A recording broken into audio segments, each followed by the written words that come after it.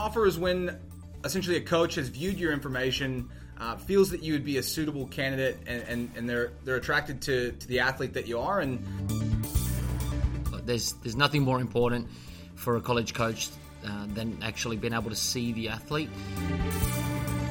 You know, in sport, for example, they're going to have more bad games than they are good games. The only person who has more good games than bad games is Ronaldo and Messi.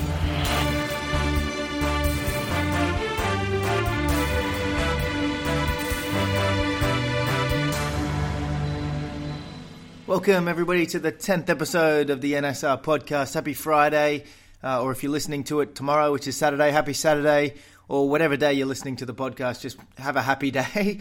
Obviously, the Swannies lost on the weekend, unfortunately, but the Cowboys are still going strong in the NRL, so hopefully they get a win over the Roosters this weekend. The Matildas had two big wins over Brazil the last couple of days. How good is Sam Kerr going? She's definitely the best female footballer in the world at the moment. She's unreal. Anyways, today we'll be doing a little bit of a recap. It's our 10th episode, obviously, so we thought we would recap everything that we've covered so far. So if you've missed a few episodes here and there, no sweat. We're going to cover everything today. We'll go over the key pieces of information from each episode, so it's going to be really good. There'll also be show notes available, obviously, at the end. There will be emailed to you. If you don't get them emailed to you, if you're not on the program, you can access them on our website. But yeah, it's going to be really sort of a really cool episode, and may go for a little bit longer than usual. So make sure you listen in, and you'll get all the sort of key information from the past 9 episodes. Righto, let's get straight into it. In the first episode, we spoke about college offers. I know it seems like a long time ago that this first podcast came out, but we basically asked the question, what is an offer? How do they come about, and what type of offers can an athlete receive? So let's have a listen back into that episode and hear what Matt and myself had to talk about. An offer is when essentially a coach has viewed your information, feels that you would be a suitable candidate, and they're attracted to the athlete that you are, and essentially invite you to be a part of their program. That offer can come with scholarship. That offer can come from a school that's not allowed to offer scholarship. So it could be either way. So how do you figure out what schools are suitable for each individual athlete? Well, the simple answer is that there is no simple answer. Every single athlete is different, and I think the thing is you have to give respect to both sides of the equation. The first and most important thing is the academic side. You're a student before you're an athlete when you're a student athlete.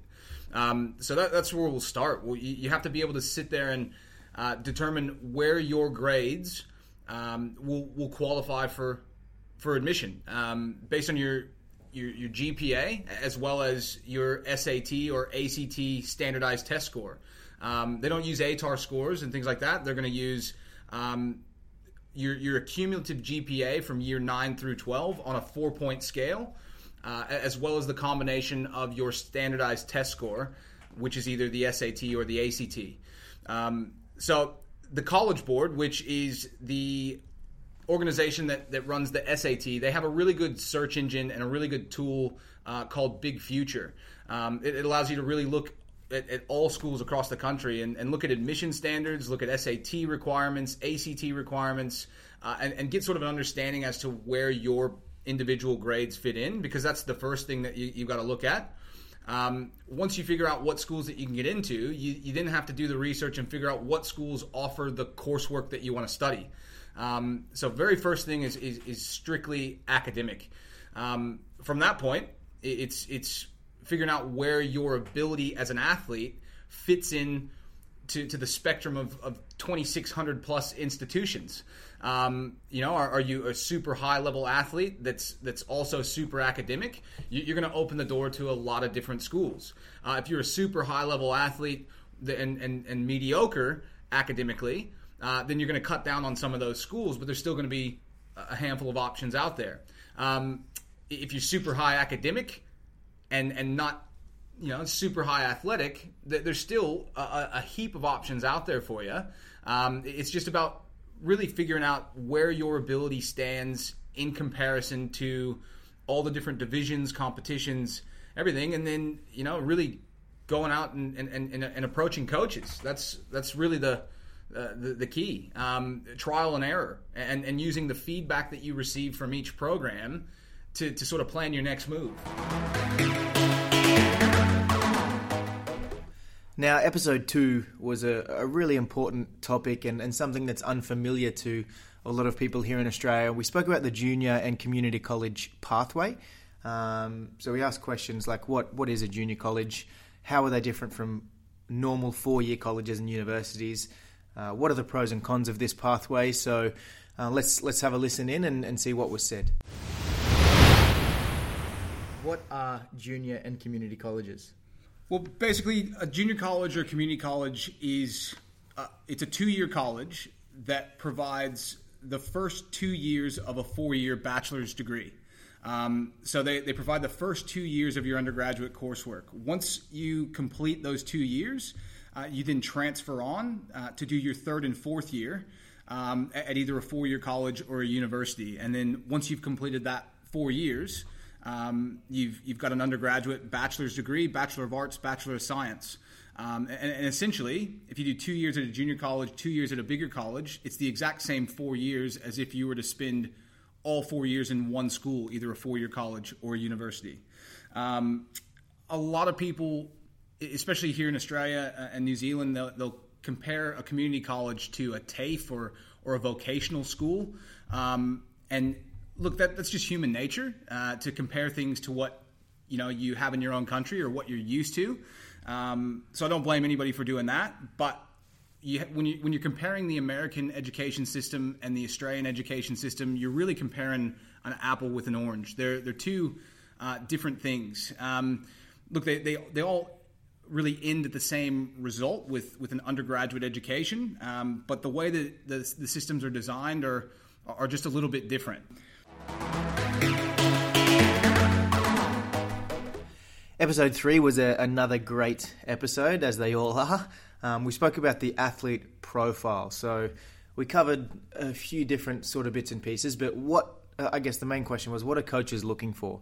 What are they looking for in an athletic profile? What information needs to be displayed on the profile? So let's have a listen in and hear what we spoke about.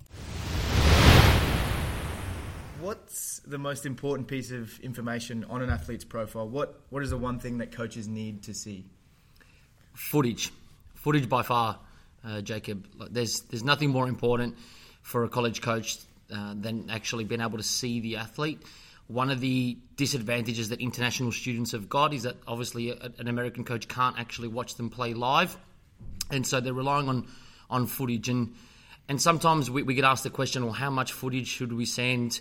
How do we record the footage? Is a handheld camera the right type of camera to use? Well, I guess the simple sort of answer to that question is the more footage, the better. The more a coach can actually evaluate an athlete, the easier it is for them to actually be able to make a decision on the athlete. I guess, Jacob, I know this is your podcast, but I've got a question for you. Like, who would you rather recruit? A student who's got one set of footage, maybe 1 minute long, or a student who's been able to show a progression of footage over a 12, 18, 24, 36-month process? Well, obviously, I'd rather take an athlete with more footage that they've gathered over a number of years so I can track their development and improvement. What other sort of bits of information needs to be on an athlete's profile for a coach to see? Coaches' references, teachers' references, achievements, pictures, statistics, and not in that particular order, but if we just sort of go through coaches' references, it gives a coach a realistic understanding of what a coach thinks of you, of your attitude. Is he timely? Does he miss any training sessions? Is he a committed athlete? Things like that are going to be really important for a coach to read. Teachers' references are key as well, because obviously you are a student athlete, emphasis on the word student before athlete. So is he a committed student? Does he mess around in class, or does he not mess around in class? Like, things like that are going to play a vital part. So getting teachers' references is key as well. Athletic achievements or a sporting resume. Again, that's a question that comes up all the time. Mums and dads ask us how much info should we put onto a resume. Well, I guess the more the better. Obviously, they don't want to know if you were the man of the match in an under sevens game, like many games that I played in. That wouldn't work in favour. But I think up until from 13, 14 years old, it's important to show as much of your achievements as possible. And again, don't be shy. A profile is not the time, or setting up when setting up a profile, it's not the time to be humble. It's actually the time to express yourself and show everything that you've achieved. Understanding your athletic ability and potential. That's what we covered in episode 4. So where exactly can you and will you fit in? It's a difficult sort of subject to cover because there's so many different variables that come into play when finding opportunities. But let's have a listen in and hear some of the key points from this episode. Can you just briefly touch on, I guess, the divisions within college and the standard or level of competition within each division? Yeah, definitely. So all of us know about the NCAA Division I, and most international students, everybody wants to be in a top-level Division I program. And I think a big reason for that is because that's what you see in mainstream media. It's who's televised the most. It's the information that you get about U.S. college, and that's the UCLAs, the University of Texas, Hook 'em Horns, the Stanfords, the Harvards, Michigan State, all these different programs that you see, like I said, on ESPN or in the NCAA tournaments that are aired. But you probably never heard of Luther College. You probably never heard of Kenyon College. You probably never heard of Tyler Junior College or Eastern Florida State College. Hastings College. I could go on and on and on, but these are teams that are competing outside of the mainstream spotlight, but are putting out competitive standards that rival, the top levels that you see on TV. So it's just it's a big, diverse system, and there's great competitive standards really in every single division. Where do you even start?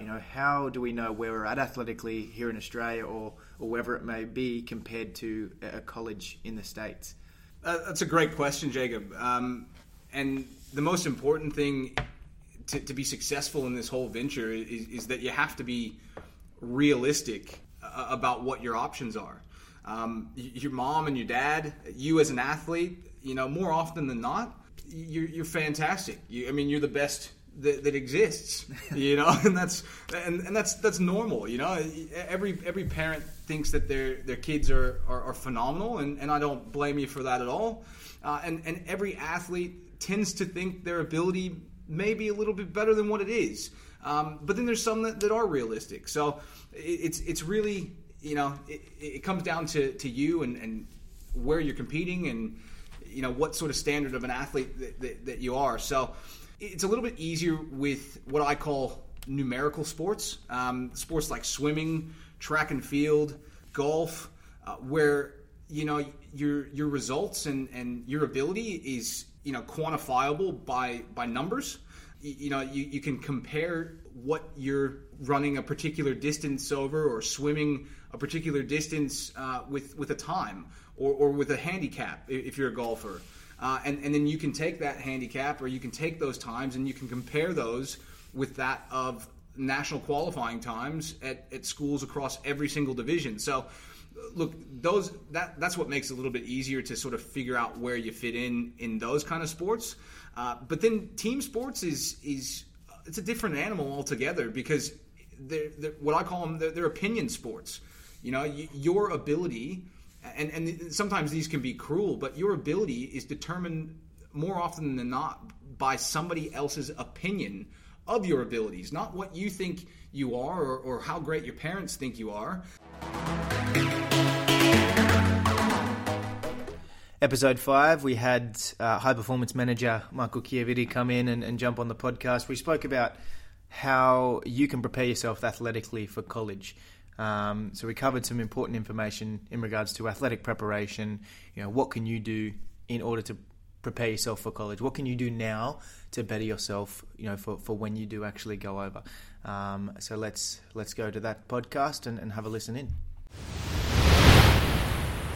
How far out should an athlete start preparing themselves athletically for a college preseason? Yeah, it's a really good question.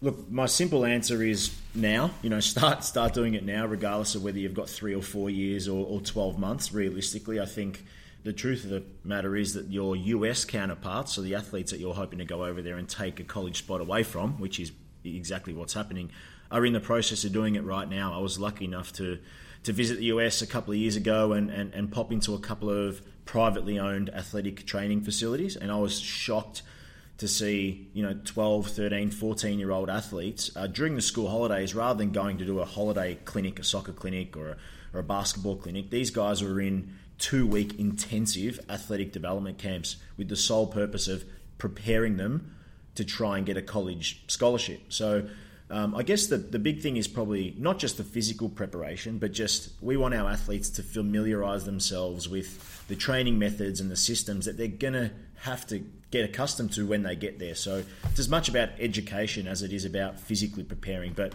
if I had to say a minimum requirement, I would say 18 months out, you want to probably start doing some strength and conditioning that's specific to what you're going to do when you get to college.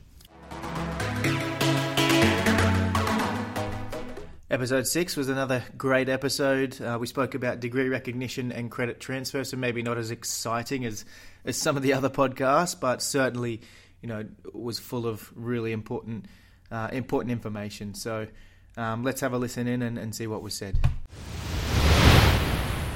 If I head over to the States, will my degree be recognised back here in Australia or New Zealand? The short answer is, of course it will. But, obviously, like, depending on what you're studying and what you're doing, there could be some other things that need to be done. But you have to look at it in a sense that there's over 1.5 million international students studying in the United States from every country of the world. So to think that over 1.5 million students are there studying things that aren't recognized upon their return is, I think it's a little bit ludicrous in a sense. Because any degree-granting institution anywhere in the world is going to hold an accreditation.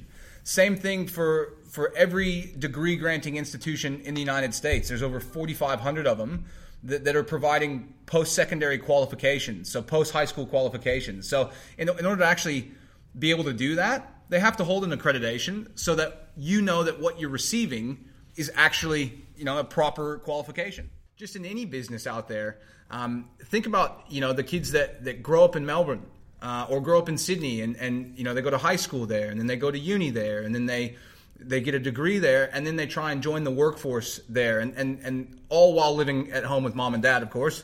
Very, very little independence. Look, not everybody, but for the most part, to save money, you're living at home, you're doing all that in the same place, and then you're battling for the same jobs as all those kids that are doing the exact same thing as you. Whereas you look at the student that goes overseas, and if nothing else, just to hear about the experience that you had, that's worth 5 extra minutes in an interview. And that may be the 5 extra minutes that you need to put you in front of any other candidate.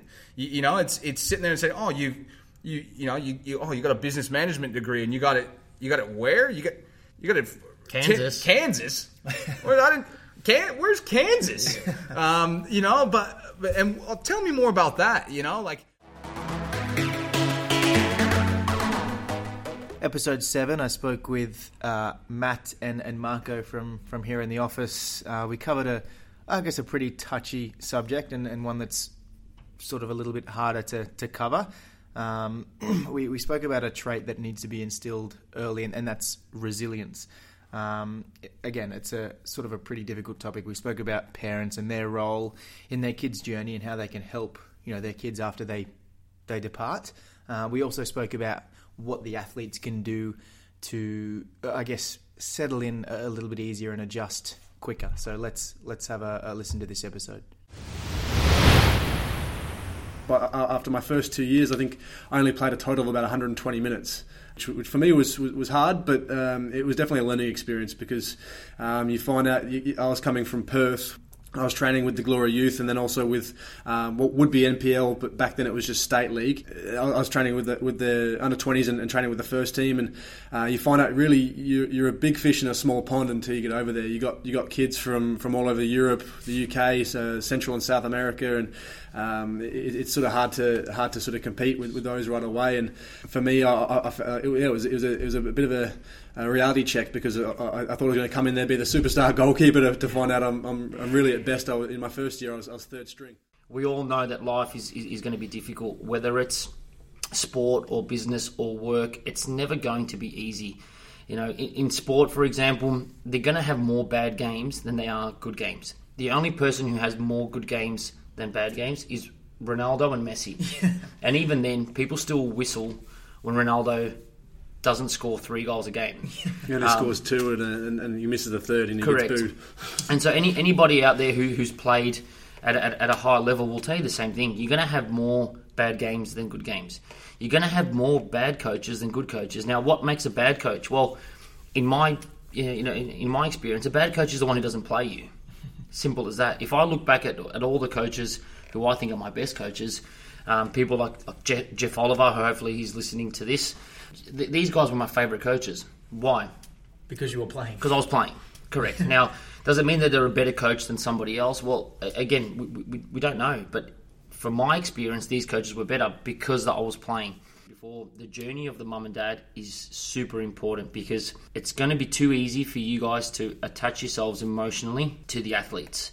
And the athletes will call you. Your children will call you. They will tell you that they miss you. And with social media nowadays, it's even worse, because they're connected to their friends on Facebook. They're connected to their friends on Instagram and Snapchat and Twitter and the rest of it. And so they're constantly getting reminders of what's back home. Yeah, even for me, I mean, 7 years ago, back in 2010, like it was the same. Like I was, and Skype, like I'd call my parents every second day. I'd look at my friends on Facebook, and it is sort of hard if you coop yourself up in your room and just thinking about home, always talking to people from home, rather than going out and making new friends and experiencing the culture that you're in. It's sort of going to sort of cloud your vision and make you realise that it just makes you think you don't want to be there, and you're going to miss out on an amazing experience. Well, because it's human nature. Yeah. You're going to attach yourself emotionally to what makes you feel better. And you'll feel like you're missing out on everything at home, but when really you're going to be missing out on everything to do at college and sort of the community there as well. Episode 8 was a really exciting one. We spoke with Joe and Scott Caulfield, the parents of Matt Caulfield, who is currently overseas playing golf at Mount Mercy University. So we spoke with them. I asked them a few different questions on their experience. So let's have a listen in and see what they had to say.